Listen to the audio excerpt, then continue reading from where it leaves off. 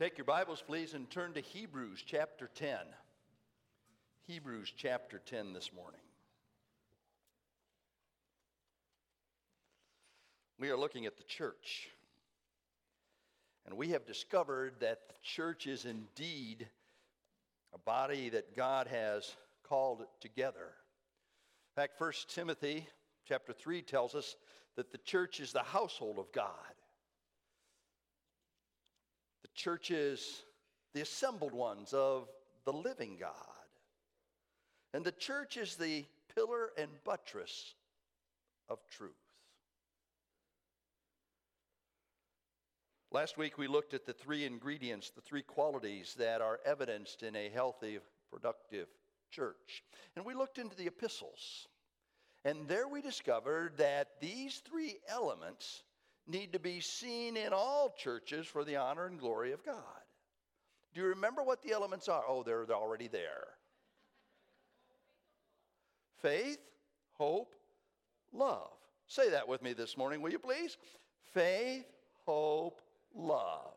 Now you're in Hebrews chapter 10, and I want you to see how the writer of Hebrews puts this together. Let me start with verse 22. Hebrews 10:22. Let us draw near with a true heart in full assurance of faith, with our hearts sprinkled clean from an evil conscience and our bodies washed with pure water. Let us hold fast the confession of our hope without wavering, for he who promised is faithful. And let us consider how to stir up one another to love and good works, not neglecting to meet together as the habit of some, but encouraging one another, and all the more as you see the day drawing near. Did you see it there? Faith, hope, love. It's an assurance of faith, it's a confession of hope, and it's designed for us to consider one another in love. These three determinations of a local church reflect its maturity and its growth process and its ministry, not only to the body of Christ, but to those outside the body of Christ. Faith, hope, love. Now, I think if we're going to look at these, we need some definitions, don't we? We're going to look at faith this morning. And if you look at Hebrews 11, verse 1, we have a definition of faith. The scripture says, now faith is the assurance of things hoped for, the conviction of things not seen. Faith is assurance. Faith is conviction. Faith is more than just hoping it's going to happen. Faith is understanding what God has done and what God is doing in and through us. Now, sometimes we make an acrostic out of faith, and we define it this way: forsaking all, I trust him. And that, too, is a good definition of faith.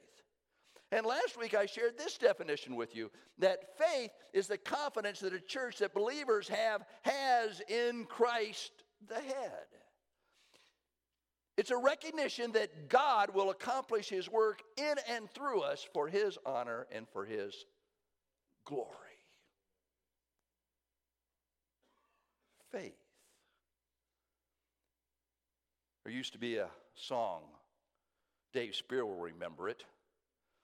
Faith, mighty faith, the promise sees and looks to God above, laughs at impossibilities and cries, it shall be done. And cries, it shall be done. And cries, it shall be done. Laughs at impossibilities and cries, it shall be done. Confidence that a church has, that believers have in Christ the head. Amen? And Jesus Christ is the same yesterday, today, and forever. Now, the New Testament gives to us 5 kinds, if you will, of faith. And we're going to look at those this morning. And I think it's important for us to understand what these kinds, these types are as we're reading our Bibles so that we can recognize faith. The first one comes out of Jude. Jude chapter 1, verse 3. If you'll turn there, please. Jude. There's only one chapter in Jude. It's the next to the last book in your New Testament. Page 1308, if you have a Bible like mine. Verse 3, Jude says this, Beloved, although I was very eager to write to you about our common salvation, I found it necessary to write appealing to you to contend for the faith that was once for all delivered to the saints. The faith that Jude is talking about is foundational to our Christian lives. In 1909, a group of prominent pastors got together and wrote a series of articles that they called The Fundamentalists. It was edited by R.A. Torrey, and men like Harry A. Ironside and C.I. Scofield were contributors to The Fundamentalists. And they listed what they believed were the 5 fundamentals of the faith. Here's what they listed. Number 1, the Trinity. God is one what and 3 whos, with each who possessing all the attributes of deity and personality. They listed the Trinity. They listed the person of Jesus Christ. Jesus is 100% God, 100% man for all eternity. They listed the second coming as a basic fundamentalist doctrine, that Jesus Christ is coming bodily to earth to rule and to judge. Salvation was listed. It is by grace alone, through faith alone, in Christ alone that we are saved. And they listed the Scripture that is entirely inerrant and sufficient for all Christian life. I took a shot at what my fundamentals are. And this is what I came up with.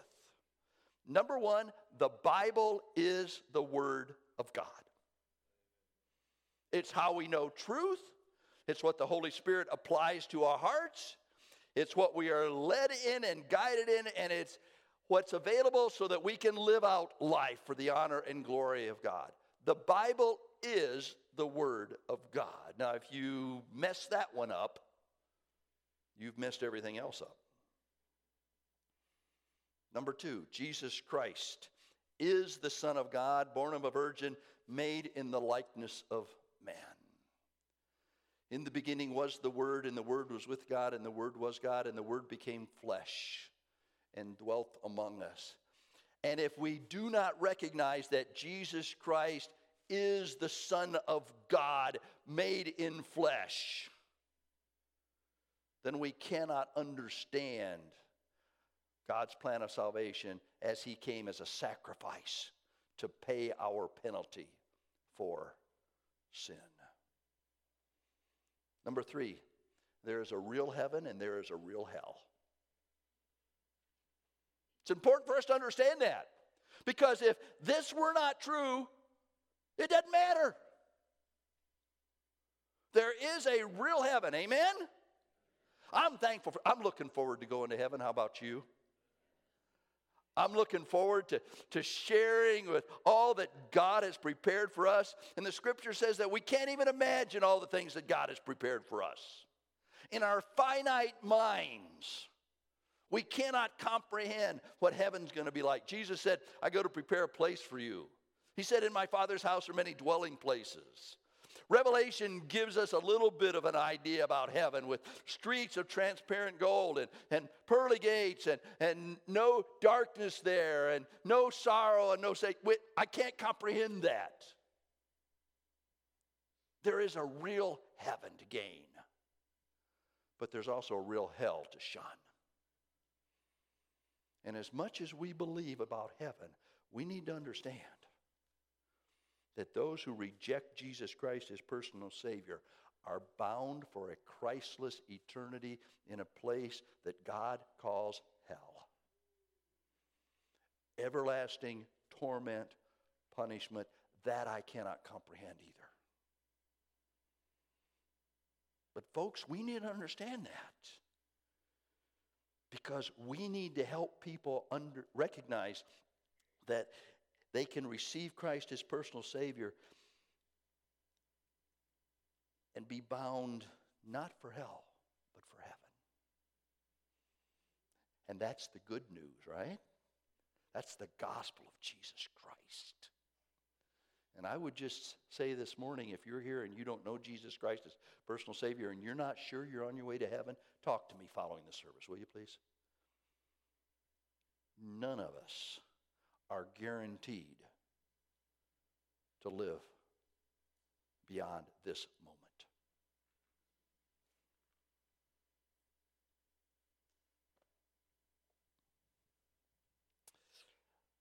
Christ died for our sin according to the Scripture. And 1 Corinthians says that he was buried and he rose again according to the Scriptures. That's one of my fundamentals. That because there is a real heaven and there is a real hell, Christ died for my sin because the wages of sin is death. But the gift of God is eternal life through Jesus Christ our Lord. Amen? And lastly, salvation is by grace alone, through faith alone, in Christ alone. Those are my fundamentals. Now, you may have others, but those are my basic truths that we can stand on, that I can stand on for life and living.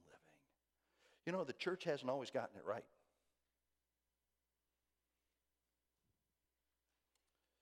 Martin Luther struggled in context that salvation was based on works. In fact, the church said that you could purchase your salvation through what they called indulgences. And even today, there are denominations that believe you can pray people out of a place separated from God.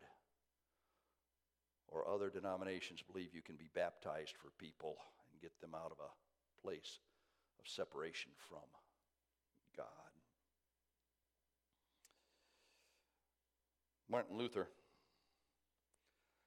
on October 31st, 1517, nailed his 95 Theses to the door of the All Saints Church in Wittenberg, Germany. And these were his fundamentals as it relates to salvation. Sola, alone. Scripture alone, grace alone, faith alone, Christ alone, the glory of God alone. Amen?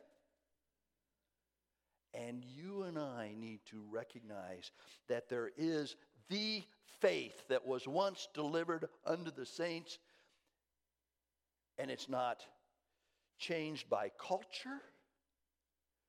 It's not changed by community, because it is the Word of God. A couple of weeks ago, I had a conversation with a gentleman whose lifestyle is certainly different than mine. And we got on the Bible.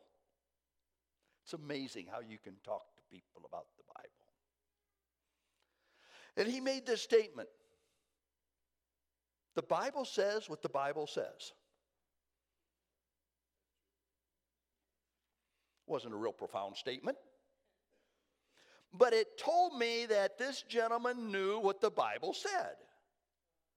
His problem was he didn't believe that the Bible saying it made it any more important than any other book saying it. And just because the Bible said it, it didn't necessarily have to affect his lifestyle.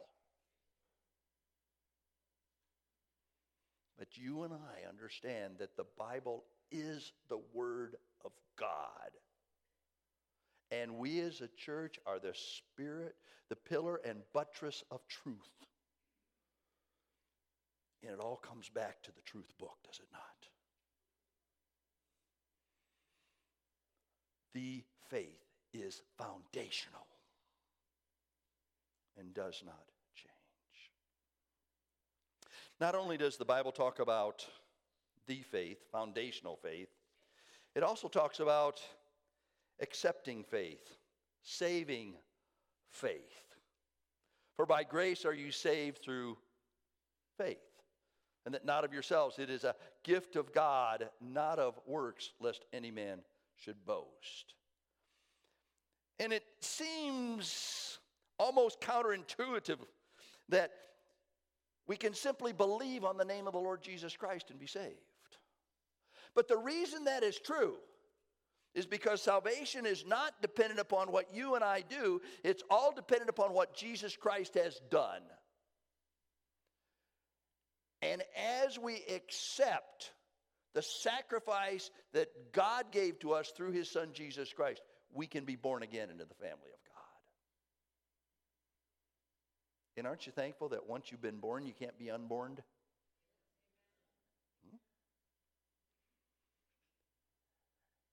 Jesus said, I give unto them eternal life, and they shall never perish, neither shall any man pluck them out of my hand. My Father which gave them me is greater than all, and no man is able to pluck them out of my Father's hand. I and my Father are one. Romans tells us that righteousness is by faith, and that we are justified by faith. That's all accepting, receiving, saving faith that is available to all mankind. The New Testament also talks about investing faith, the gift of faith. You know, there are certain people in the New Testament that were described as men of faith. Stephen was a man of faith. Timothy was a man of faith. And they lived this out in their lives. As you think about the gifts of the Spirit, and I trust that you will take the time to come to our Adult Bible Fellowship, because one of the subjects that is being taught this year is on spiritual gifts. And if you're in an Adult Bible Fellowship class, you'll eventually get it. But the investing gift of faith is a spiritual gift of the Spirit of God. Now, I want to define spiritual gifts for you very quickly this morning. What is a spiritual gift? A spiritual gift is a gift of grace granted by the Holy Spirit, which is designed for the edification, the building up of the body of Christ, the assembly of believers. That's a spiritual gift. Each one of us has been given a spiritual gift. We have spiritual gifts in order to help other people. Help them do what? Keep the faith, grow in the faith, and maintain an even keel, even in the midst of life storms. Now, one of those spiritual gifts is a gift of faith. Jesus said in Matthew chapter 17, he said, if you have the faith of a mustard seed, you can say to this mountain, be removed and cast in the sea, and it'll be done. Any of you cast any mountains into seas recently? It's a gift of faith. In Luke chapter 17, Jesus said this, if you have the faith of a grain of mustard seed, you can say to this sycamore tree, be plucked up and removed, and it will be done. You got any tree plucking faith?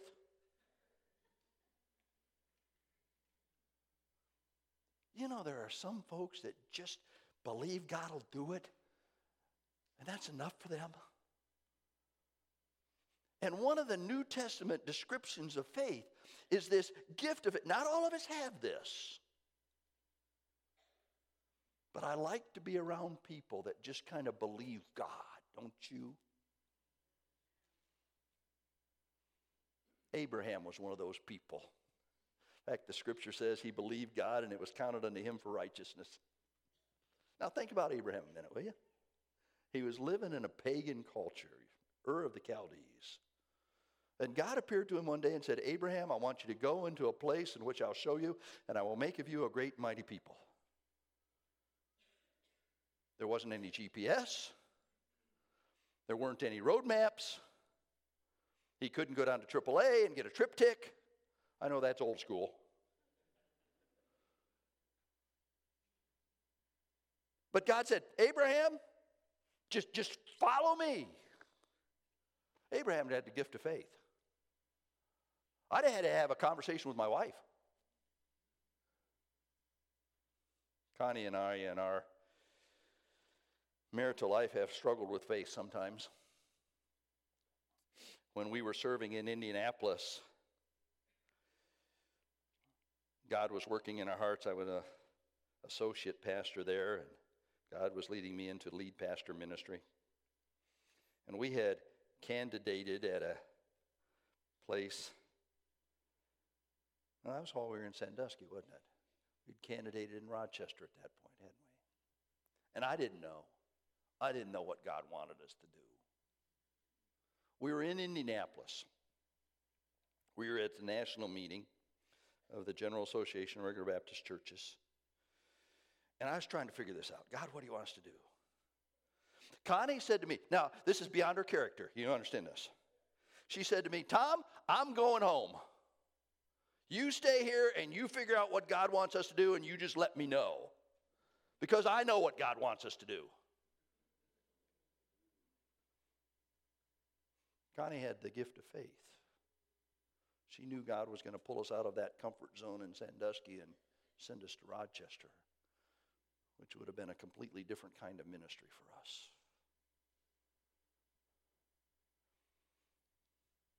The gift of faith, investing faith in people's lives. There's also the testimony of faith, a living faith. Now, the scripture uses this type of faith to describe corporate bodies as well as individuals. We're going to look at the body of believers at Thessalonica a little bit later this year, and we are going to see that Paul identified faith in their lives as impacting their culture and their community. But not only is it for corporate individuals, it's also for individuals. Now, a couple of things about living testimony faith. It needs to be observable. People need to see it in our lives. We are called to be salt and light in this world. On Wednesday nights, we are studying the topic, Know Why You Believe. And we have taken 1 Peter chapter 3, verse 15, which I can quote in the King James. I'm still learning it in the ESV.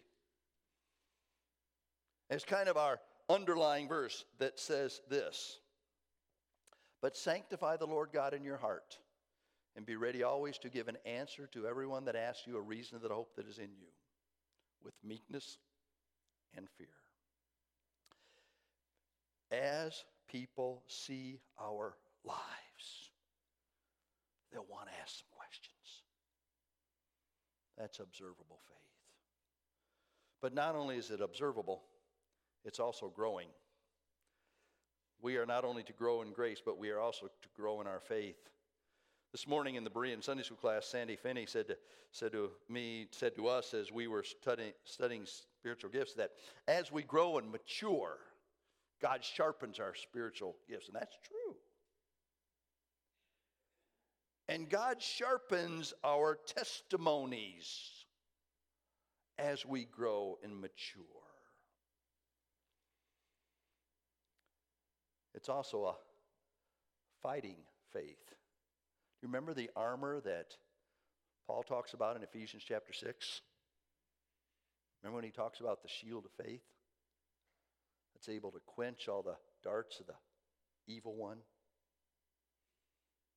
It's a fighting faith. That's real life kind of faith. That's the testimony that we have. It's what God wants to accomplish in our lives. And lastly, it's a hopeful faith. But not just hope so, hopeful with great confidence. Faith is very closely aligned with the concept of hope. And aren't you thankful that Jesus is coming again?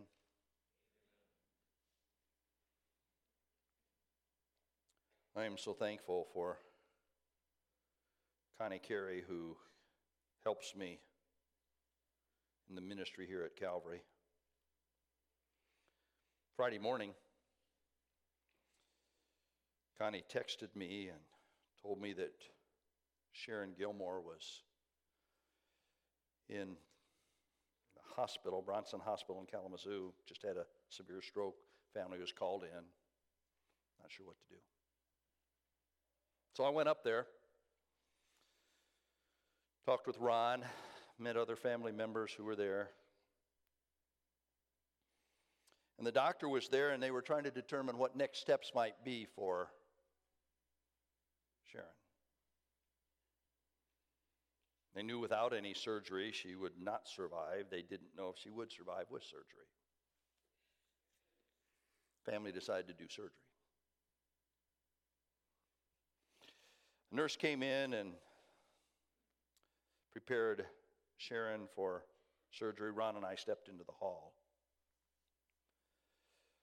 And Ron said, "Pastor, I am so glad that if Sharon doesn't make it, she's going to end up in heaven." Glory! That's the confidence that we have. That's the hope that we have. That's the assurance that is ours. That when we absence our bodies, we are present with the Lord. Because of the faith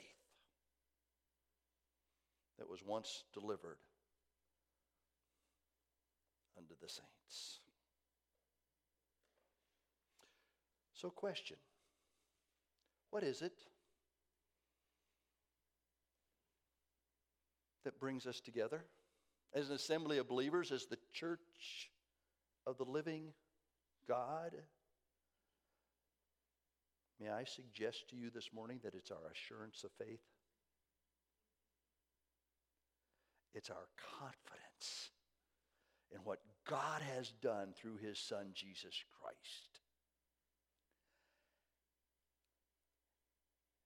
And the knowledge that God can be trusted to perfect Himself in and through our lives. I trust that you will come tonight for our annual business meeting. I also will be sharing the state of the church tonight. One of the things I'll be sharing is something that you all know. We were ascending church in 2018. We sent 14 of our folks to glory. Yeah, that's an amen. But I miss them. I miss them. There are empty pews today because those folks are in glory. I wouldn't wish them back. But it's our assurance of faith that gives us the confidence that one day, when we either absence our bodies or the Lord Himself ascends with the voice of the archangel, the trump of God, and we're caught up to meet the Lord in the air, that we will be together as a family